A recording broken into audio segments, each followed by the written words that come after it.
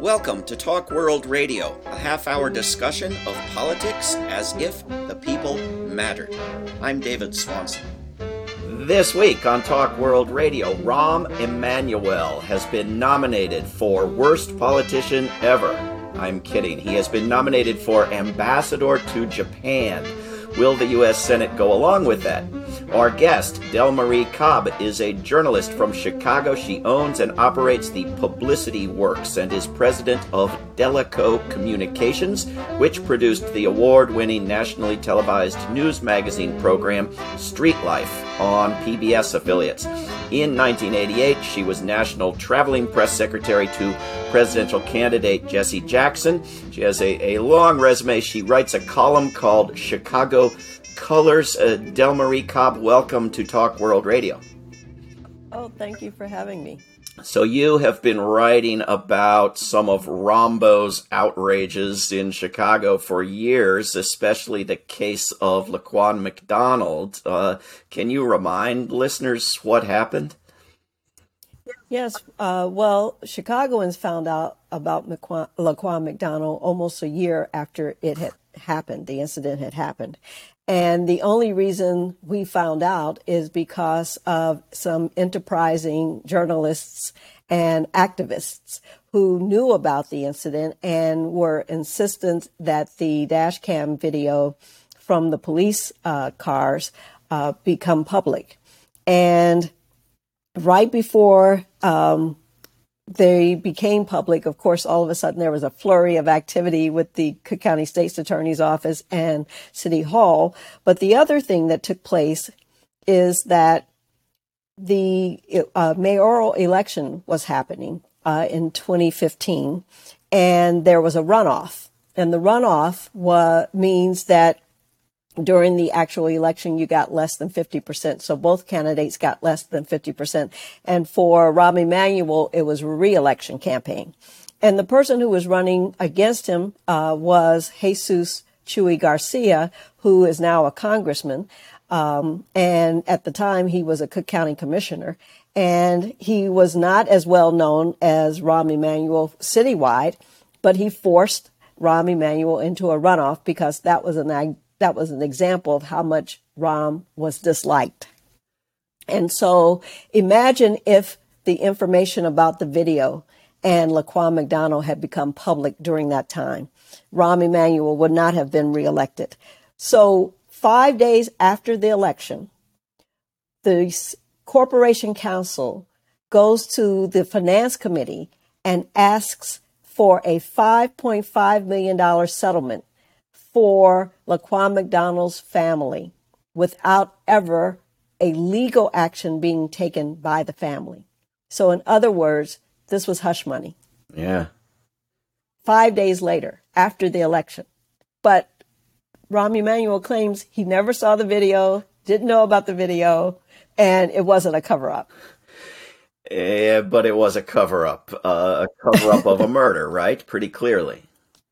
Oh, Laquan McDonald, when we saw the video, when it became public, I mean, the whole city went up in arms because clearly, not only did you have all these police officers who were on the scene at the time, and they had been talking to Laquan McDonald for about 30 minutes. But then Jason Van Dyke, who was the officer who shot him, literally, you see his car come to drive up on the scene, him jump out the car. I mean, literally, the car is still moving when he jumps out the car and immediately starts shooting Laquan McDonald, who was walking in the other direction. So 6 seconds after he arrived, he assessed the situation that the other police officers had been at for 30 minutes. And in that amount of time, he decided that Laquan McDonald needed to be killed. He was shot 17 years old. He was shot 16 times. He had a pocket knife in his hand. As I said, he was walking the other way. The police narrative was that Laquan McDonald was lunging at the police, and that's why they shot him for fear of their lives. The dash camera showed something quite different. Narrative being the polite word for made-up story that's not in the video, right? Right. And you wrote, Delmarie Cobb, in one of your columns, Chicago Colors, you wrote about Rahm Emanuel that he blamed protesters of police, or of police-involved killings, as they call it, for the increase in Chicago's gun violence. The protesters were the problem. Yes, we're the problem because the police, their morale now is so low that, they just can't do their jobs anymore. And as a result of them not being able to mentally do their jobs, violence and crime have escalated in the city of Chicago. And my response to that is, why wasn't the morale low when you had police officers lying and covering up crimes? Why wasn't the morale low then? Everybody talks about there only being a few bad apples and that the police get brushed with a broad brush because of the few bad apples. But my response to that is, then why don't the good police then eliminate the bad police? If they don't, if they feel like they're being what should I say? If they feel like they're not the ones who should be accused of being bad police or police misconduct or police involved shootings, then why aren't they the ones who are taking the lead to get rid of the bad police? And instead, what we see over and over again is that they actually are protecting the bad police. In the case of Laquan McDonald, all the police wrote on their police reports the same narrative, that Laquan McDonald was lunging at him and they feared for their lives. Mm-hmm. And yet when he was shot and hit the ground, not one police officer went to him to see how he was doing, if he was alive, if he could have been saved. The only thing that happened is one officer walked over to him and kicked the knife out of his hand. And that was the only approaching officer during the whole scene. A whole bad apple orchard, it seems like. Delmarie Cobb, you in one of your columns brought up Emmett Till. I mean, you see echoes of that long ago horror in this new one. Well, it just doesn't stop, and there's just been a continuation of it throughout history, and Black people have been saying this throughout history, and no one believed it because the belief is, oh, you must have done something wrong. I mean, the police would never do that, and it's only because of video cameras and cell phones and surveillance cameras that the truth is finally coming out, that no, people don't have to do anything wrong. People are being killed for infractions that certainly don't rise to their death. I mean, selling loose squares, selling videotapes, not turning on a turn signal, having a knife in your hand but walking the other way, being in your home, sleep, looking at a construction site, those do not rise to the occasion for somebody to be killed. But if you're Black, it does. And this cover-up of this murder by Rahm Emanuel, this wasn't some sort of aberration in an otherwise noble, admirable political career that benefited us all, was it? Well, the thing is in Chicago, since 2004, taxpayers have spent $1 billion in settlements and legal fees for these police-involved shootings and police misconduct. $1 billion. So if you're a mayor and you come in and you inherit that situation, you would imagine that if you were actually a mayor who was for the people, that would be one of the first things you would want to address. You wouldn't come in and continue business as usual. And that's what Rahm Emanuel did. He came in and continued business as usual when it came to the police. Even after Laquan McDonald, our attorney general, who at the time was Lisa Madigan, she immediately said that we needed to have have the Justice Department look into it. And he told her, his response was he didn't think that was necessary. It wasn't until the next day or so, I believe Hillary Clinton said, yes, it is necessary. And then suddenly he said, well, yeah, I guess it would be a good thing to do. But this is someone whose other policies were generally disastrous, right? I mean, closed lots of public schools, especially in black neighborhoods, whose general approach to the job was not helpful, right? His general approach to the job was to actually hurt the black community, and that's what he did every chance he got. And the only reason he got into office in the first place is because African Americans in Chicago, knowing that he had been in the Barack Obama administration, believed that he would have the resources and the contacts to bring some of those resources back to the city of Chicago. The majority of black people had no idea who Rahm Emanuel was. I, of course, did, because this is what I do for a living. Yeah. And I went on radio and was saying, no, please don't do this. And I said, after 22 years, we're free, please. And at that time, Miguel de Valle was running against him in 2011. And Miguel de Valle didn't win. And then in 2015, it was Jesus Garcia who ran against him. But who was going to run against him in 2015 was Karen Lewis, who was the head of the Chicago Teachers Union. And the reason she rose to fame is really because of Rahm Emanuel. He came in picking a fight with her. And I believe to this day that the reason he decided that he was going to make his reputation as a tough guy on the back of Karen Lewis was because she was black and she was a woman. And the majority of teachers are black and women. And he figured they were the most vulnerable. So I'm going to come in and I'm going to be tough guy and I'm going to put her in her place. And immediately, one of the first things he did was to go to Springfield and pass legislation that would make it harder for the teachers to strike, that they would have to have 75% of the rank and file to vote in order to strike. That was the first thing he did. The second thing he did was there was going to be a bill that allowed for an extended school day. That bill had passed. It was already going to take place, but it wasn't going to go into effect until the next year. He decided it was going to go into effect immediately.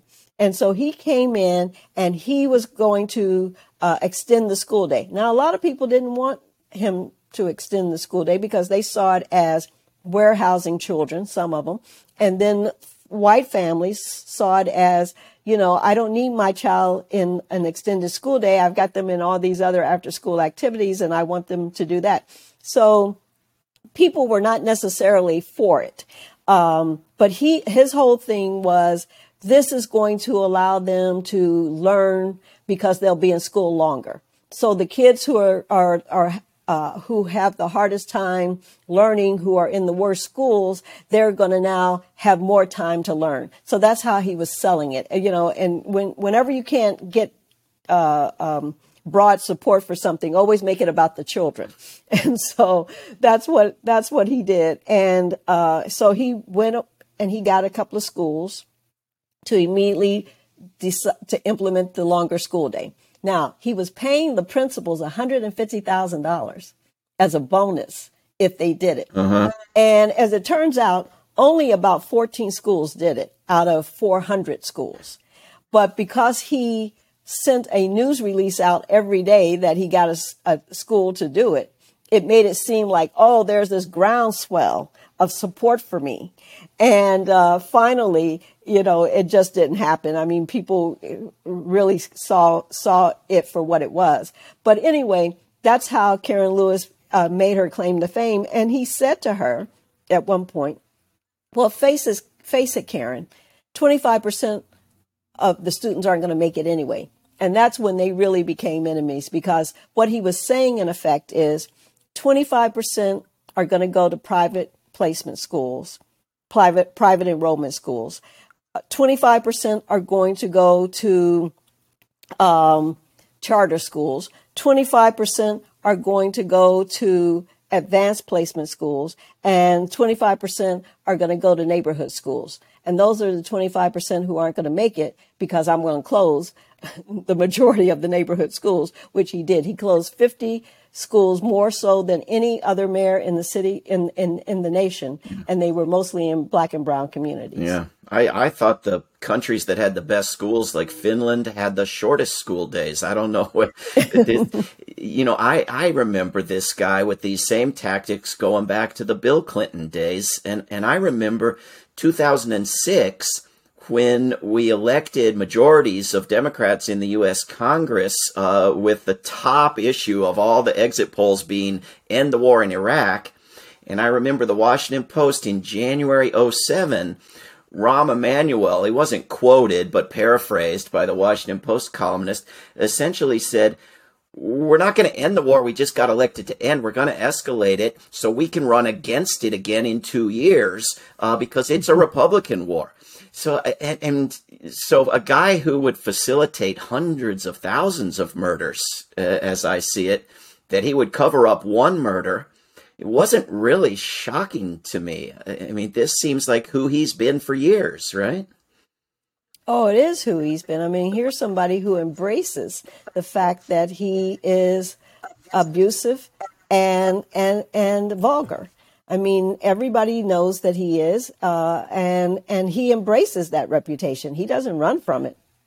Well, who's speaking out and who's keeping quiet on this outrageous nomination for ambassador to Japan? I mean, they floated his name for some White House position, and people said, "Oh no!" But then they decided, well, Japan he's good enough for that, right? I mean, who's opposing this and who's not?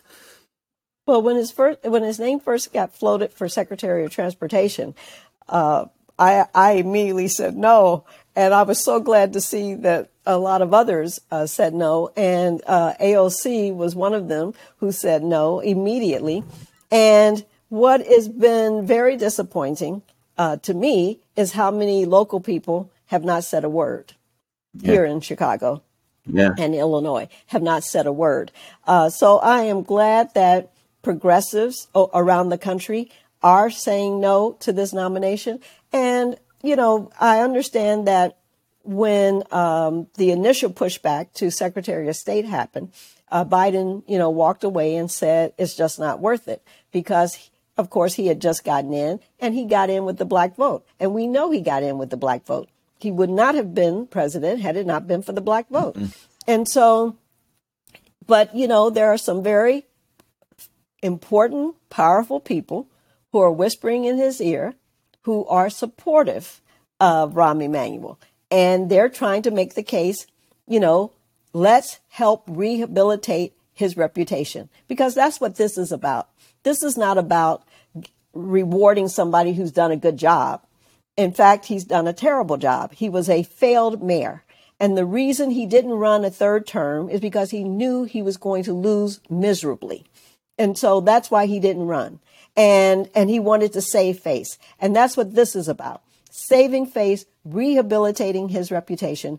And as Norman Solomon said, who is one of the progressives of Roots Action, who's fighting against his nomination, he said he's still relatively young, which means he could come back again and run for Illinois senator, or he could run for governor, or he could run for something else. So, the whole idea is to make sure he never rises again, not put him in a position that he can then use as a pedestal to catapult him to something else that we have to then live with again here in Illinois. Please don't do that to us. But you're a Democrat, right? Delmarie, Cobb, you worked on Hillary Absolutely. Clinton's campaign in 2016, right? And you're Right. speaking out against Rahm Emanuel. But where are the leaders of the Democratic Party? Do you think Republican senators will turn against him because he's so obnoxious and he's a Democrat? Do you think Democratic senators will go along, or will they reject him? I think Congressman Jamal Bowman, I think, has tweeted, you can either care about Black lives or support Rahm Emanuel's nomination. Pick one. You can't do both. But as far as I know, most of them are keeping pretty quiet, right? Right. It's been very disappointing. And it was disappointing to see Congressman Clyburn immediately tweet his support for Rahm Emanuel. And so, what you've got is you've got people like, of course, former President Bill Clinton and Illinois Senator Dick Durbin and former President Barack Obama. And I mean, those are just a few of the people who are in Biden's ear, probably, saying, give him another chance. And that's the same thing Barack Obama said as president to Chicagoans when he ran for re-election in 2015. He said, give him another chance. He's just hard-headed. And I was incensed then because I'm like, what he's done to the Black community is not hard-headed. What he's done to the Black community is actual disdain for the Black community. And we need to understand that. He's shown nothing but disdain at every opportunity. One of the last things he did before he left Chicago as mayor was he fast-tracked a $2.4 billion TIF, two TIFs for two different developments in the city of Chicago on the north side. So south side is Black, west side is Black, north side is white. On the north side for two major developments for private developers. Imagine what $2.4 billion would do in the Black community. But we're going to create two new developments, in fact, two new communities, because these are such major developments that they're actually going to create two new communities. And the majority of people who will be in those communities will not be Black. And that is what he took pride in, is that he was bringing all these IT companies to Chicago. Every minute he was announcing, bringing another IT company or another headquarter from the suburb. But they weren't creating jobs. They weren't creating jobs, and they certainly weren't creating jobs for Black people. All they were doing were transferring jobs from the suburbs to the city. Yeah. Well, we need people in Chicago and around the entire United States to be telling their senators no on this, right? I know at rootsaction.org, where I work and where Norman Solomon works, people can click a button and email their senators and hopefully call them on the phone as well. But are a lot of people still paying attention to the Rahm Emanuel problem now? Do you think we're going to get enough phone calls and emails into senators on this?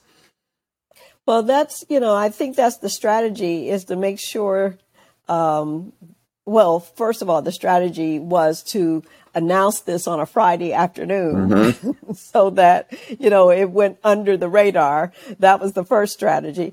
The other part of the strategy is probably not in the hands of humans. It just happens to be fate that so many major things are going on at this time in the world and in our lives that, this could squeak by. But we're trying to make sure that it stays top of mind, because this is not something we want to squeak by. Yeah. Because if we let this squeak by, we will be living with the repercussions of this for a long time. Because I do believe that this is setting Rahm Emanuel up for something bigger. And we cannot allow him. This would be disqualifying for anybody else. And we cannot allow him to walk away from the murder of Laquan McDonald and the murder of Black communities, because the repercussions, we are still feeling them in Chicago from him being the mayor. when you talk about the 50 schools, he also closed 6 of 12 mental health clinics. And as I say, who needs more mental health care than Black and brown people who are underemployed, underserved, and under siege?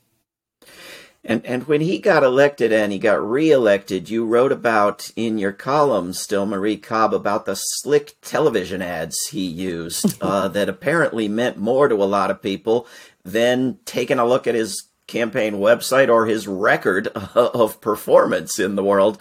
Why do people fall for this stuff, personality and fluff, when they're dealing with a guy with a policy record and a policy platform? And that's the most disappointing thing in my whole career.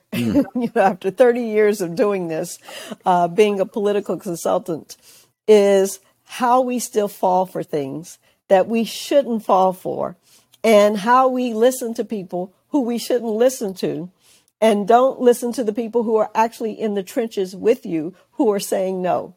And I hope, if I have any wish, that's my one wish, is that I hope that we as voters we've got to become more nuanced. We've got to become more curious. We've got to, really do our homework, and not, because I always say that whether you're in the private sector or public sector, you have a record.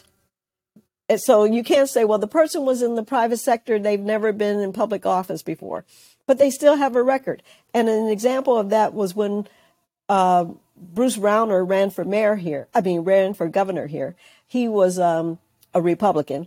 He was the person who helped Rahm Emanuel make the $18 million he made when he left public office. And so they're good friends. And I said he had a record. The record was, of 51 employees, only one was Black. That's a record. And so those are the kinds of things we've got to look at. They may be small, but they're large because they speak to who the person is. Delmarie Cobb, we have about 1 minute left. Can the Japanese government say no, thank you? we can give us a second try. Can they refuse such an ambassador? Well, I don't know that they're happy either, given his reputation, because they certainly aren't the types who are vulgar or, embrace hostility. They do it, but they do it differently. They're not, abrasive like he is. And so I don't see that this is a winning strategy for America. And I think that as Americans, we should all be upset by this, because this is not just a Chicago or Illinois problem. This is an American problem, because it speaks to what he believes in terms of Black people across the country. Because what he did, when you talk about the George Floyd Policing Act, we had the first incident with Laquan McDonald. Yep. It's we got to put an end to it. Delmarie Cobb, I wish we had more hours to continue. Thank you for your great work, and thank you for coming on Talk World Radio. And thank you for having me. This is Talk World Radio. I'm David Swanson. Take action at rootsaction.org. Help end war at worldbeyondwar.org. Read or listen to today's Peace Almanac entry at peacealmanac.org. All past shows can be heard at talkworldradio.org. Talk World Radio is produced in Charlottesville, Virginia, and syndicated by Pacifica Network. There is no way to peace. Peace is the way.